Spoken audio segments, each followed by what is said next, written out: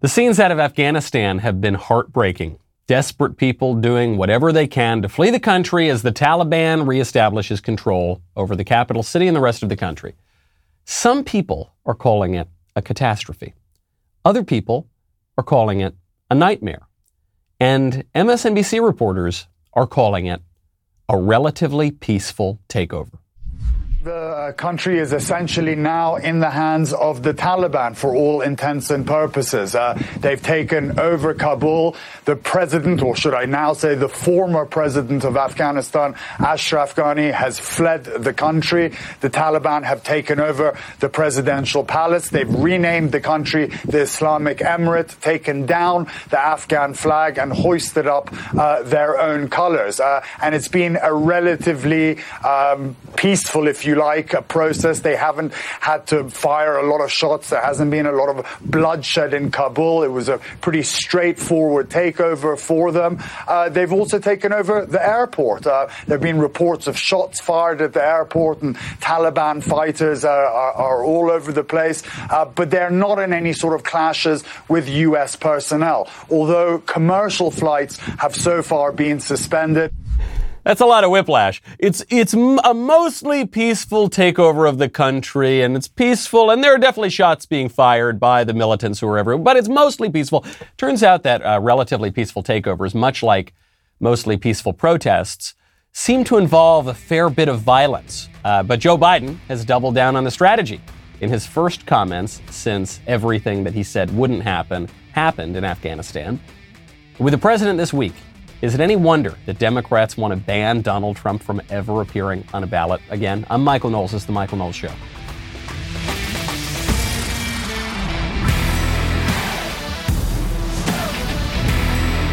Welcome back to the show. My favorite comment yesterday from There's a Verse for That, who says, all the Afghan terrorists are going free. Meanwhile, domestic terrorists who took pictures in the Capitol are rotting away in solitary confinement. Good job, oh Biden. Yes, this is what the liberal order wants. They want to go easy on terrorists who want to destroy America, and they want to define half the country as terrorists, lock you up, and throw away the key. At least that is the way our political order works. It's enough to probably disturb your sleep at night. Well, if you want to sleep easy, I recommend you check out Helix. Helix Sleep has a quiz that takes just 2 minutes to complete and matches your body type and sleep preferences to the perfect mattress for you. Why would you buy a mattress made for somebody else? Doesn't make any sense. With Helix, you're getting a mattress that you know will be perfect for the way that you sleep. They got soft, they got medium, they got firm mattresses. They've got mattresses that are great for cooling you down if you sleep hot. They even have a Helix Plus mattress for plus size sleepers. And the mattress comes right to your door, shipped for free. You don't ever need to go to a mattress store again. You don't need to take my word for it. Helix was awarded the #1 best overall mattress pick of 2020 by GQ and Wired magazine. Just go to helixsleep.com/Knowles, take their 2-minute sleep quiz. They will match you to a customized mattress that will give you the best sleep of your life. They've got a 10-year warranty. You get to try it out for 100 nights risk-free. It won't matter because you're not going to want to send it back. If you did, they would pick it up for you even if you don't love it, but you're going to love it. Helix is offering up to $200 off all mattress orders and 2 free pillows for our listeners at helixsleep.com/Knowles. That's helixsleep.com/Knowles for up to $200 off and 2 free pillows. MSNBC sees the glass half full. That's the same network, by the way, that called the George Floyd riots mostly peaceful protests with the buildings burning down behind them. Now they're saying this is a relatively peaceful takeover. I suppose as far as takeovers go, it actually is relatively peaceful, meaning, yeah, they're executing lots of people and beheading lots of people, but there's no major battle taking place in Kabul because the Afghan military didn't even fight back. And the American forces were leaving. The political leadership said, pull out of the country. The State Department taking a similarly optimistic view. So the State Department spokesman, Ned Price, is confident in the ability of the United States to impel the Taliban to have an inclusive government. Additionally, the UN Security Council issued a joint press statement earlier today calling for a new government that is united, inclusive, and representative, including with the full and meaningful participation of women. The Council spoke with one voice to underscore that Afghanistan must abide by its international obligations including to international humanitarian law, and ensure the safety and security of all Afghans and international citizens. I'm sure that'll do it. It's done. It's over. I don't know why we spent 20 years in a military occupation in Afghanistan when Ned Price could have just gotten on TV or, and frankly, he might still do this, written a strongly worded letter to the Taliban and said, hey, dear Taliban, to whom it may concern at the Taliban, we want you to elect women to your government. And if you don't, well, we in the international community will be very disappointed in you, Taliban. Okay, so maybe think about that. Taliban, as far as I can tell, completely ignoring the demands of the United States State Department. One CNN reporter observing on the ground, a CNN reporter who is now wearing a hijab because otherwise she'll be killed. She is now wearing the hijab, but she's looking on the bright side. She's saying, sure, these guys seem pretty, they're saying mean things. They don't sound like they're going along with this, but they seem friendly enough. They're just chanting death to America, but they seem friendly at the same time. It's utterly bizarre. They're mostly friendly terrorists who want to destroy our country. Mostly friendly, though. And actually, I hate to give credit to CNN, too, but in a way, they do seem kind of friendly. In a way, that's the scariest part, because if you look at the clip, they're saying, oh, death to America. We took over the country. Hey, buddy, Habibi, death to America. Gosh, it's bad. It's bad. It's not looking good. Seems like a contradiction, but there it is. Chanting death to America, but mostly friendly. A takeover of a country, but mostly peaceful. If you like contradictions, by the way, you'll love Joe Biden's speech. Joe Biden spoke yesterday. He finally left Camp David. He was ignoring the takeover of Afghanistan for several days. The takeover of Afghanistan happened in exactly the way that he and his administration said it would not happen. And so he finally addressed it. It was a very, very interesting speech. It tells you a lot about Joe Biden and the state of the crumbling American empire. The highlights. It did not begin in the strongest way. My national security team and I have been closely monitoring the situation on the ground in Afghanistan and moving quickly to execute the plans we had put in place to respond to every constituency, including contingency, including the rapid collapse we're seeing now. So that's, I think, within the first 10 seconds of the speech, of his slurred speech, he confuses constituency with contingency. They're very, very different things, obviously. And the ruling class in this country doesn't seem to have much of either, but actual constituency that supports them or contingency plans because everything went wrong in Afghanistan. The speech did get a little bit better from there. He made a point that I think is pretty popular. He said, we now, as the official policy of the United States, will not nation build in every despotic country around the world. Our mission in Afghanistan was never supposed to have been nation building. It was never supposed to be creating a unified, centralized democracy. Our only vital national interest in Afghanistan remains today what it has always been, preventing a terrorist attack on America's homeland. I will not repeat the mistakes we've made in the past. Mistake of staying and fighting indefinitely in a conflict that is not in the national interest of the United States. So this is a direct contradiction of the Bush foreign policy. The George W. Bush foreign policy, as we played it yesterday on the show. He articulated it in the second inaugural address. He said, it is now in America's vital national interest to turn every country in the world into an America-style democracy. It's not just our ideal. But even that is a little bit Wilsonian, to say that every other country in the world has to look exactly like we do and we're going to invade you if you don't. But he went even further. He said the justification, which was never really plausible, is that any country that is not a Madisonian democracy poses an existential threat to the United States. It's in our urgent national security interest to topple every government that does not resemble ours in the entire world.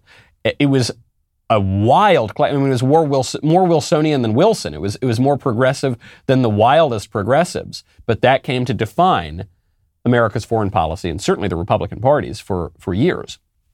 Joe Biden, along with Donald Trump, saying that is no longer our policy. Along with George W. Bush, the first time he ran for president, by the way, who said we're not going to nation build. This is a reversal of that policy. Okay. And then you know what Biden had to. There was no way he was going to give this speech without doing it. He was not going to take responsibility for his disastrous exit. He was not going to take responsibility for bungling the actual execution of this plan. He was going to blame the bad orange man. When I came into office, I inherited a deal that President Trump negotiated with the Taliban. Under his agreement, U.S. forces would be out of Afghanistan by May 1, 2021, just a little over 3 months after I took office. U.S. forces had already drawn down during the Trump administration from roughly 15,500 American forces to 2,500 troops in country. And the Taliban was at its strongest militarily since 2001. The choice I had to make as your president was either to follow through on that agreement or be prepared to go back to fighting the Taliban in the middle of the spring fighting season. This is so pathetic. It just looks so weak for the President of the United States to come out and say, it was not my fault, it's everyone else's fault. He also went on to blame the Afghan armies. It's Trump's fault. It's the Afghan army's fault. It's not my fault. Please don't blame me. It's just weak. Already our country looks extremely weak because we bungled the withdrawal. And now the President of the United States can't even man up and take responsibility. So it was pathetic, and it was a rough start to his speech. But then, incredibly, he then went on to contradict everything he said, and he doubled down on his decision and said he was proud of it. Now, if you want to make the right decision, I would strongly recommend you check out rockauto.com. I'm going to give you two different visions of your Saturday afternoon. Here's the one. You need a part for your car or truck, so you go to the brick and mortar auto parts store and you show up, and then you wait for a little bit and you're waiting in line, and then a guy starts asking you questions. What make is your car? What model? What year? What color? What this? What that? You don't really know all the answers, but finally you figure it out. He goes in the back of the store. They don't have the part. There's just too many parts. They can't stock all of them. So then he goes online. He probably goes to rockauto.com, by the way, orders the part. He says, okay, it's going to take a week, and then come back in a week, and he's going to charge you twice as much. Or you just go to rockauto.com. They've got all the parts available for your car or truck. They've got reliably low prices. They do not charge higher prices for the do-it-yourselfers versus the pros. It's the same price for everybody. And they're a family business that's been serving auto parts customers online for 20 years. What are you going to do? What do you think makes more sense? Go to rockauto.com right now. See all the parts available for your car or truck. Write Knowles, K-N-W-L-E-S, in their How Did You Hear About Us box so they know that we sent you. rockauto.com. Joe Biden opens up his first remarks on Afghanistan by blaming everyone but him and slurring his speech and mispronouncing words, and it was really weak stuff. But then at some point, I guess as his speechwriter was writing the speech, he realized, man, this is bad stuff. Okay, I'm going to have to completely change course, make a 180-degree pivot, and say that I stand by this decision and it was the right decision. And Joe Biden actually starts to make a little bit more sense when he does that. I stand squarely behind my decision. After 20 years, I've learned the hard way that there was never a good time to withdraw U.S. forces. That's why we're still there. Here is absolutely right. This is the point that all the people who say that we should have stayed in Afghanistan, who are many people in the kind of liberal establishment and some people in the neoconservative establishment, they're all sort of the same blob. But the people who say we should have stayed in Afghanistan beyond this withdrawal and that it was a mistake to pull out, the only logical conclusion of that is that we should stay in Afghanistan forever. That's it. I spoke to my friend Charles Kessler yesterday, who was giving his expert analysis of Afghanistan, and he pointed out that to democratize Afghanistan, as was George W. Bush's mission, would take about 800 years probably. It took 700 years from the Magna Carta in England to a full inclusive democracy, the sort of thing that the State Department's talking about. It took 700 years for the English. I'm going to say the English were a little better suited for it, and their political institutions were better suited for it. It wasn't imposed by an invading force, but let's say 700-800 years for the Afghans. Are we going to stay in Afghanistan for 800 years? Maybe some people think we should. Maybe some people believe that we should just hold Afghanistan as an imperial territory forever. Okay. Notice, though, how the people who think we should have stayed in Afghanistan, they never admit that. They never admit that that's what they're really saying. Because they know the American people don't want it. Because 70% of the Americans wanted to get out of Afghanistan because we don't want to have an overseas empire, because we still view ourselves as a republic and a nation state that doesn't just govern the entire world. Okay, and maybe that's right, and maybe that's wrong, and maybe we have to be a world empire, but that's the way the situation stands. And so Joe Biden's saying, 5 more years, 10 more years wouldn't have made a difference. But if Afghanistan is unable to mount any real resistance to the Taliban now, there is no chance that 1 year, 1 more year, 5 more years, or 20 more years of U.S. military boots on the ground would have made any difference. That part is absolutely right. That part is absolutely right. I hate to say that Joe Biden got it, like a stop clock twice a day. He got that part right. And I think a lot of conservatives understand that too. 5 more years wasn't going to do anything. 20 more years wasn't going to do anything. 800 more years might have done something. Do we want to do that? We want to run Afghanistan for 800 years. We want to be there. Not like we're in Germany, not like we're in South Korea even. If we withdrew, those places wouldn't completely collapse. Even before we got there, those places did have some kind of a political tradition. Afghanistan does not. Afghanistan is a group of warring tribes that have been killing each other and repelling invaders for a very, very long time, with no political tradition of democracy or whatever else you want to install there. It basically always kind of would have looked like this. I mean, Biden bungled it. There's no question about that. But the just a few more years brigade, I think, is not being totally honest here. Then Biden goes back to his ridiculous, mealy-mouthed excuse-making.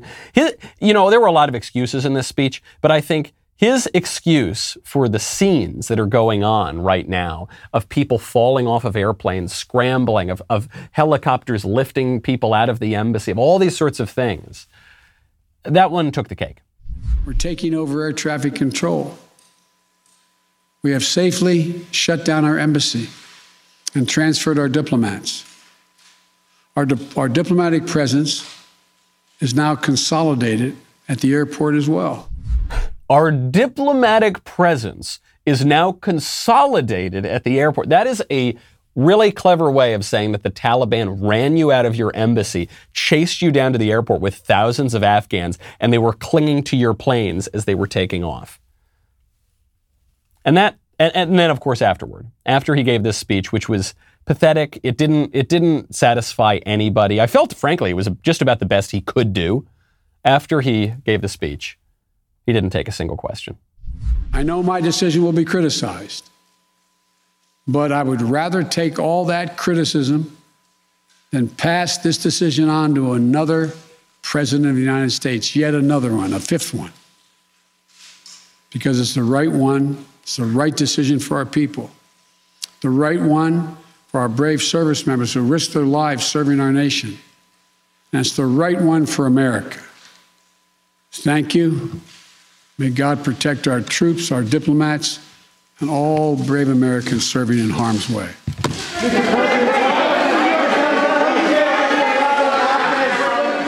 See, thank you. I'm brave. I'm strong. I'm making the right decision. And I'm not going to take a single question. Bye. And then he went right back to Camp David. He went right back to vacation. Even still, did you notice the trick of this whole speech? You notice the trick of this whole speech is Joe Biden didn't answer the question. The question that prompted this speech was, why did the administration bungle the withdrawal from Afghanistan? Why did this go basically as poorly as it possibly could have, not even by our own standards, but by the Biden administration's standards? The Biden administration said the Taliban wasn't going to come take over right away. The Biden administration said it wasn't going to happen from a Friday to a Monday. The Biden administration said we're not going to see helicopters like Saigon. That's exactly what we saw. But he wouldn't answer. He didn't even address that question because Joe Biden is a good politician. He is. I don't think he's intelligent. I don't think he's particularly moral. I don't think he's competent when it comes to actual statecraft. But when it comes to being a politician, the guy is a genius. And I know that some Republicans push back at me on this, but the guy has lasted in national politics for 50 years, even being a bumbling buffoon. The guy managed to get himself picked to be vice president. The guy managed to become president of the United States. He didn't even campaign. The guy didn't even campaign last year. He became president. And what he is pursuing here is the number one rule of political communications, which is don't answer the question you are asked. Answer the question that you want to answer. You see this, good politicians do this on TV all the time. Good journalists call them out for it, but good politicians do this in their speeches.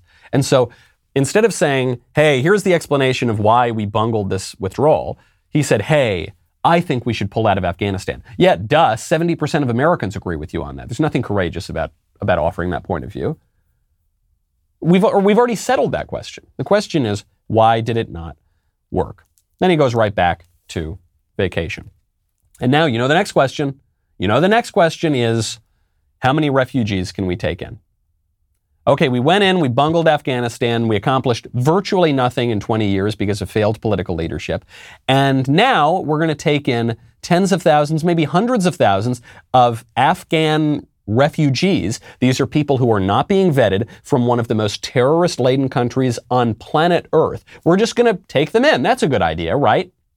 Ann Coulter made this point, and other people have said it over the years. She said the strategy is invade the world, invite the world.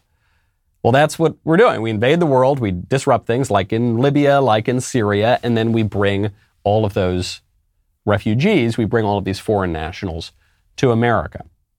Is that a good idea? I don't know. Doesn't seem like the wisest idea. Actually, even many more liberal left-wing countries in Europe are pushing back. They're saying absolutely not.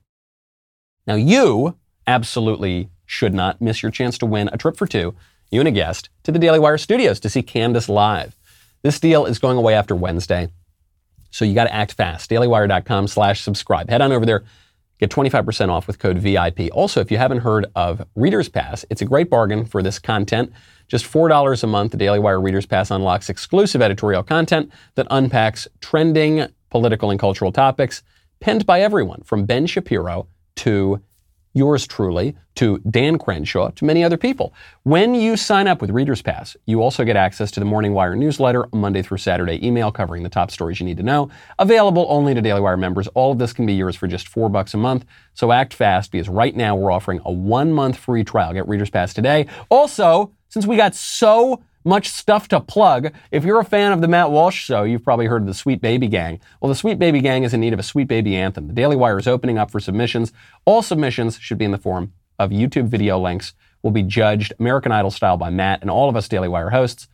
But you, the viewer, will be voting on which song wins. To enter, go to dailywire.com/SBG submissions, and on August 25th, voting will take place on Labor Day, so tune into Matt Walsh's YouTube channel to watch the judging of the submissions. The winner will be announced September 8th on the Matt Walsh Show. To enter, dailywire.com/SBG. Do we have any other stuff to plug, guys? Is that enough? Okay, we'll be right back with a lot more.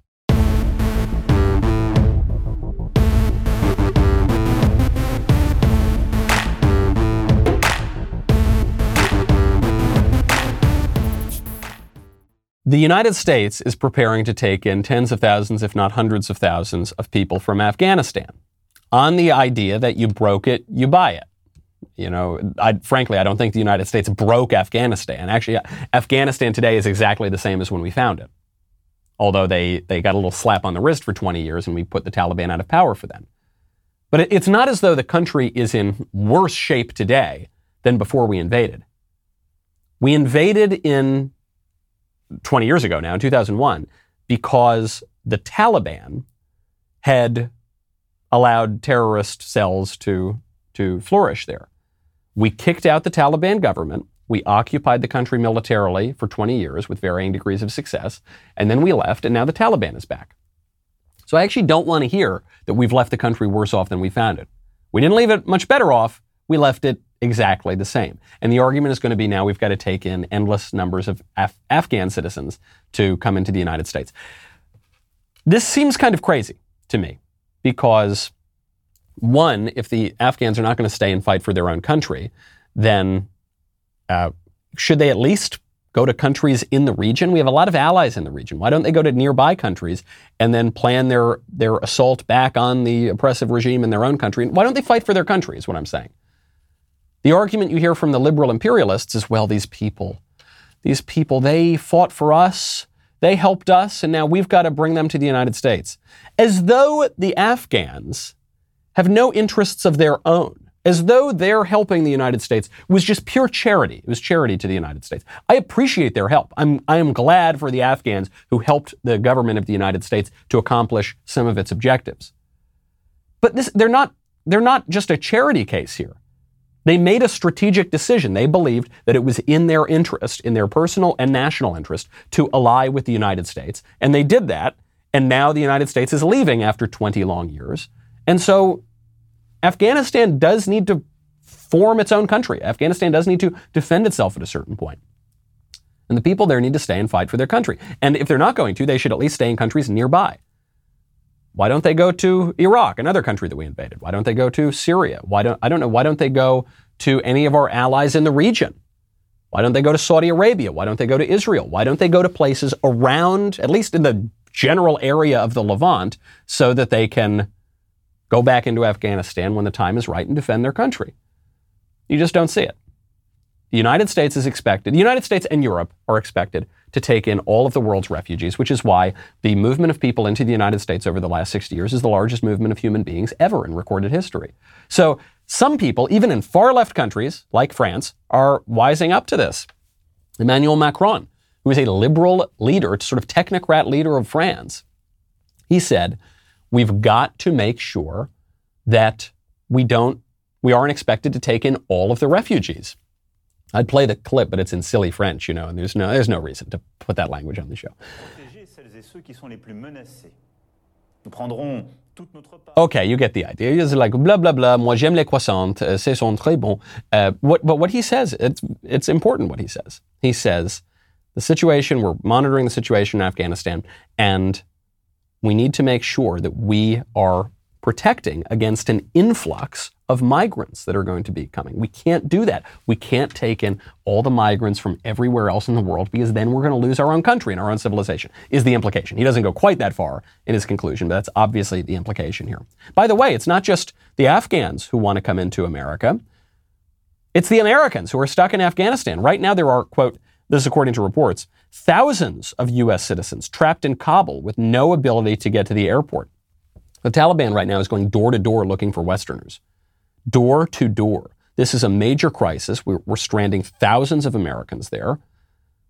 We should not be considering the ways in which we evacuate one single Afghan citizen before we get all of the American citizens out of Afghanistan. I'm not saying we can't take in any Afghans on a limited basis, but surely the priority has to be the Americans, not the Afghans.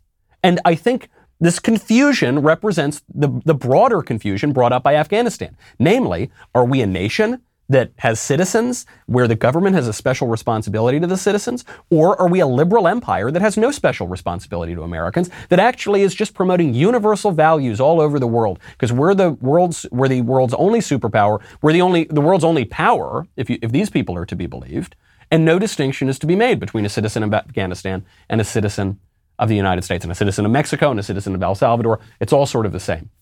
If anything, the liberal imperialists treat foreign nationals with greater care than they do the citizens of the United States. Speaking of which, I think this is why Juan Williams, liberal commentator on Fox News, but he's still a liberal commentator, is now proposing in a column in The Hill to prevent Donald Trump from ever running for president again. Here's the column. Let's agree. Former President Trump is running again. He's got a ton of money in his war chest. Liberals are trying to sue him for various things or investigations, but none of that is likely to stop him from launching Trump 24.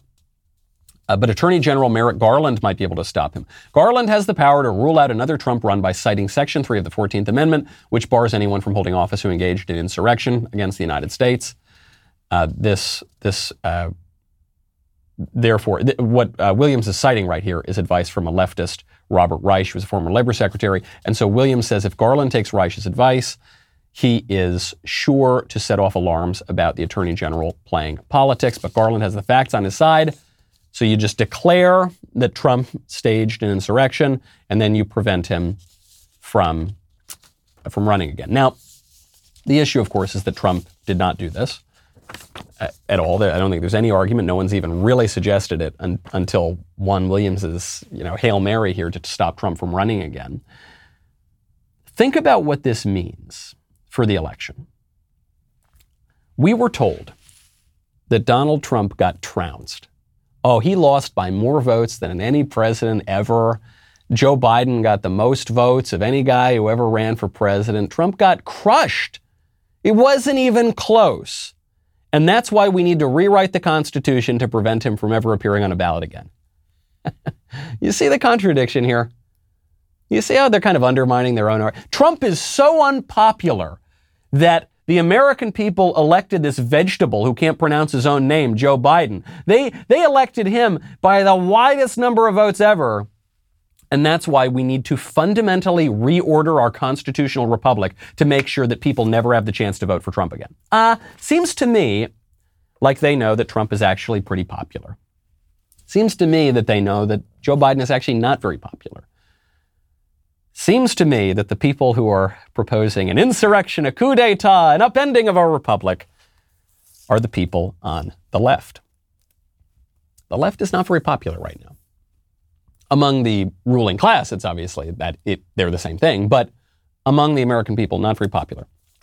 There's a new CBS poll over in California.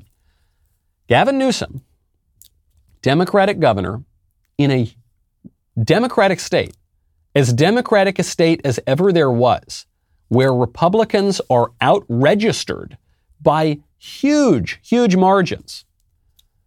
Right now, the campaign to recall Democrat Governor Gavin Newsom, basically 50-50.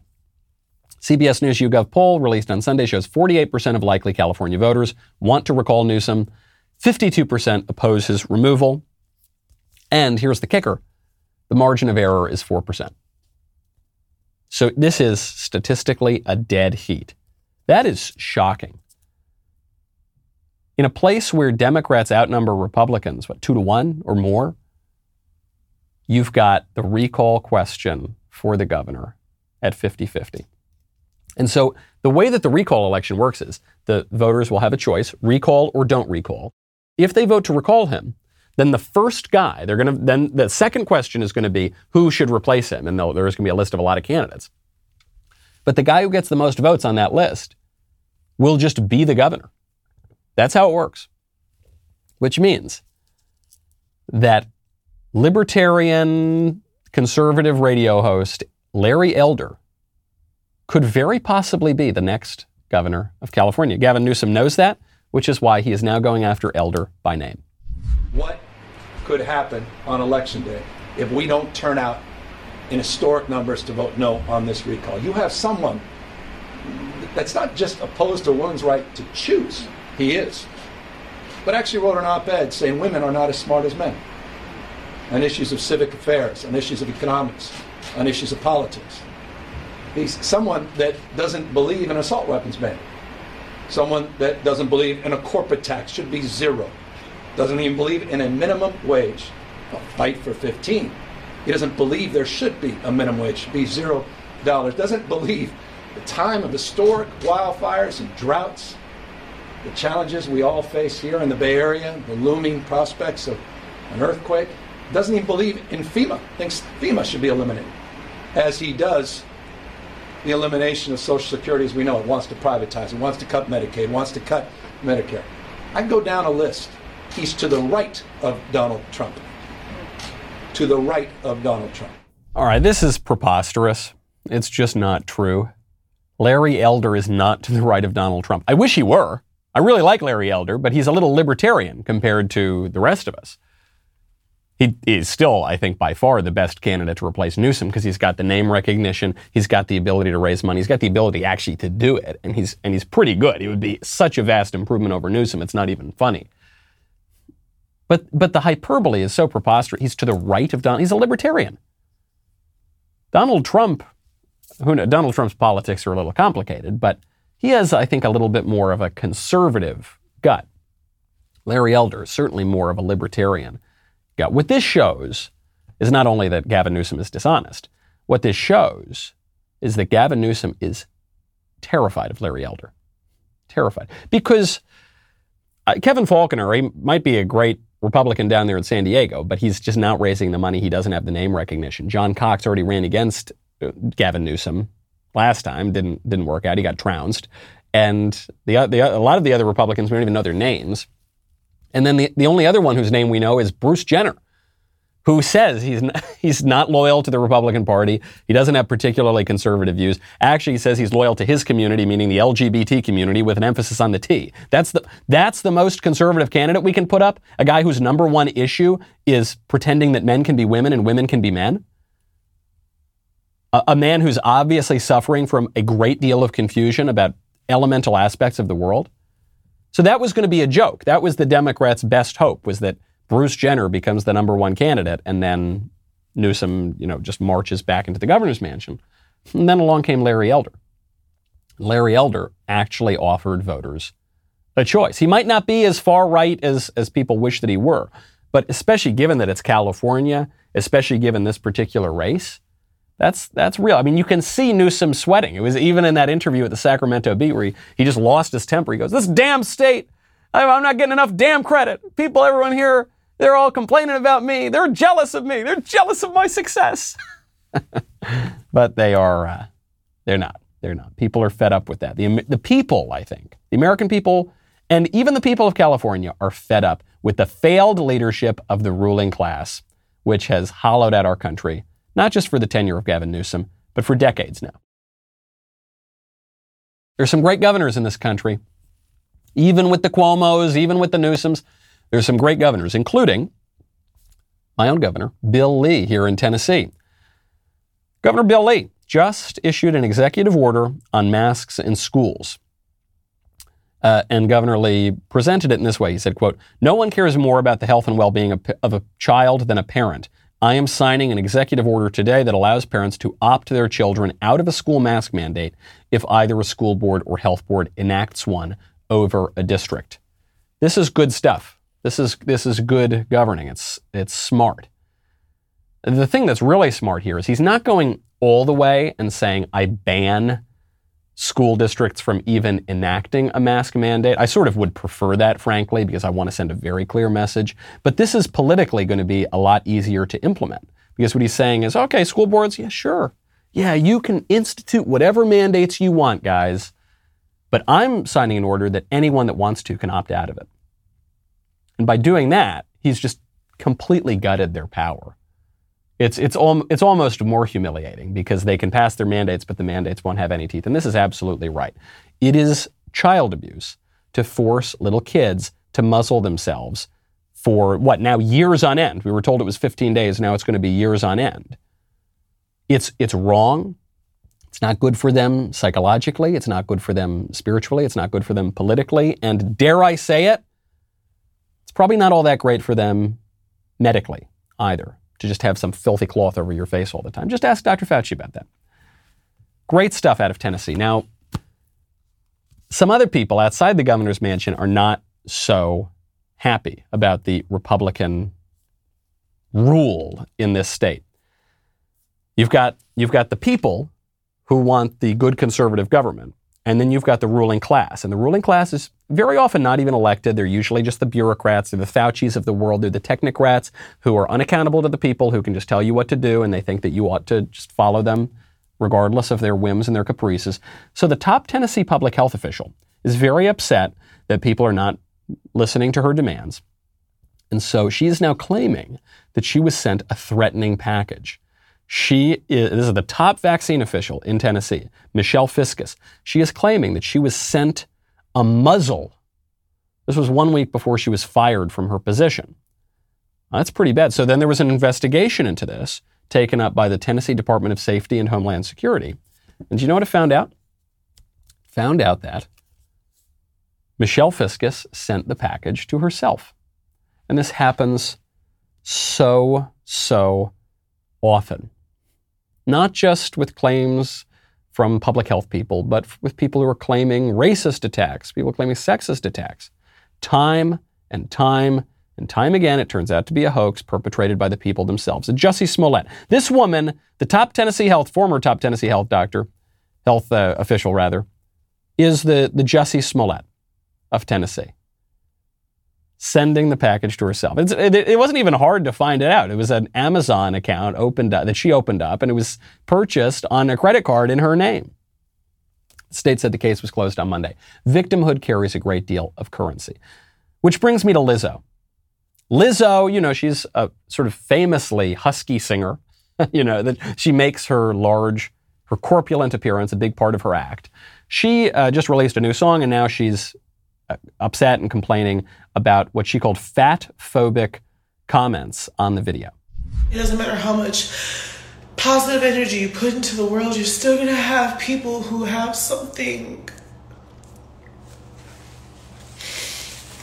mean to say about you. I just feel like I'm seeing negativity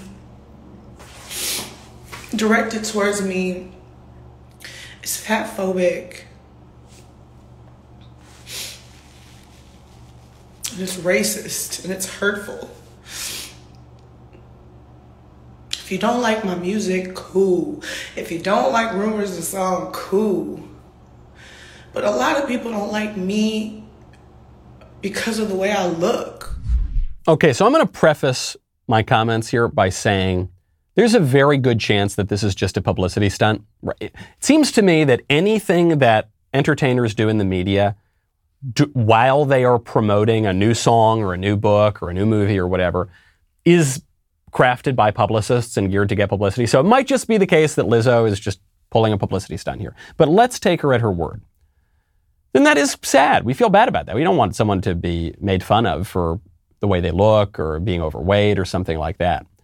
Now, Lizzo uses this term fat phobia as though it's irrational to not want to be very unhealthy. And I think that's the problem that people are having here.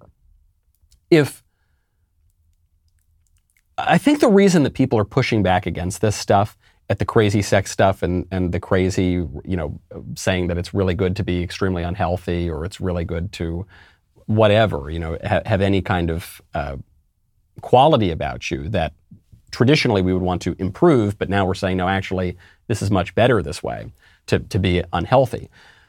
It's that we're pretending that there aren't standards at all. Or actually that standards are inverted. And that people push up against. That people are saying, no, actually it's not good to be a man who mutilates yourself to look more like a woman. That's not good. We don't want to be mean to you. We don't want to be cruel to you, but it's not good. You should try not to. It's not good to be really unhealthy. For your own sake, out of compassion, we should try to help you not do that. But what has happened in our culture where victimhood carries currency is that actually, in a way, it is politically and socially advantageous to have one of these things about you. The sort of oppression Olympics, the idea if you're a man who thinks that he's a woman, this is actually really good for you. It kind of gives you a pass in society from certain criticisms. But it is, assuming that Lizzo's feelings really are hurt and people really are being mean to her, this does remind us of something. I was actually just reading Plato on the airplane on the way here a few days ago. And Socrates makes this point. He says, it is worse to harm somebody than it is to be harmed. And this is a uniquely Western concept. And it actually helps make sense of what's going on in Afghanistan and what's going on in the rest of the world. It is worse to harm somebody than to be harmed. That is a concept that comes from the deepest Western traditions. It is developed fully in Christianity. And we'll just have to go into that tomorrow. There's a lot more to say on this topic, but we'll have to save that for tomorrow. How's that for a cliffhanger? I'm Michael Knowles. This is The Michael Knowles Show.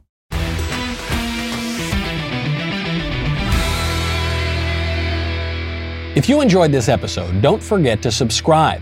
And if you want to help spread the word, please give us a 5-star review and tell your friends to subscribe. We're available on Apple Podcasts, Spotify, and wherever else you listen to podcasts. Also, be sure to check out the other Daily Wire podcasts, including The Ben Shapiro Show, The Andrew Klavan Show, and The Matt Walsh Show. The Michael Knowles Show is produced by Ben Davies. Executive producer, Jeremy Boring. Our technical director is Austin Stevens. Supervising producer, Mathis Glover. Production manager, Pavel Vidovsky. Editor and associate producer, Danny D'Amico. Associate producer, Justine Turley. Audio mixer, Mike Coromina. And hair and makeup by Nika Geneva. The Michael Knowles Show is a Daily Wire production. Copyright Daily Wire 2021. Today on The Ben Shapiro Show, President Biden triumphantly announces America's surrender in Afghanistan as the Taliban reimpose dystopian theocracy and murder erstwhile allies. That's today on The Ben Shapiro Show. Give it a listen.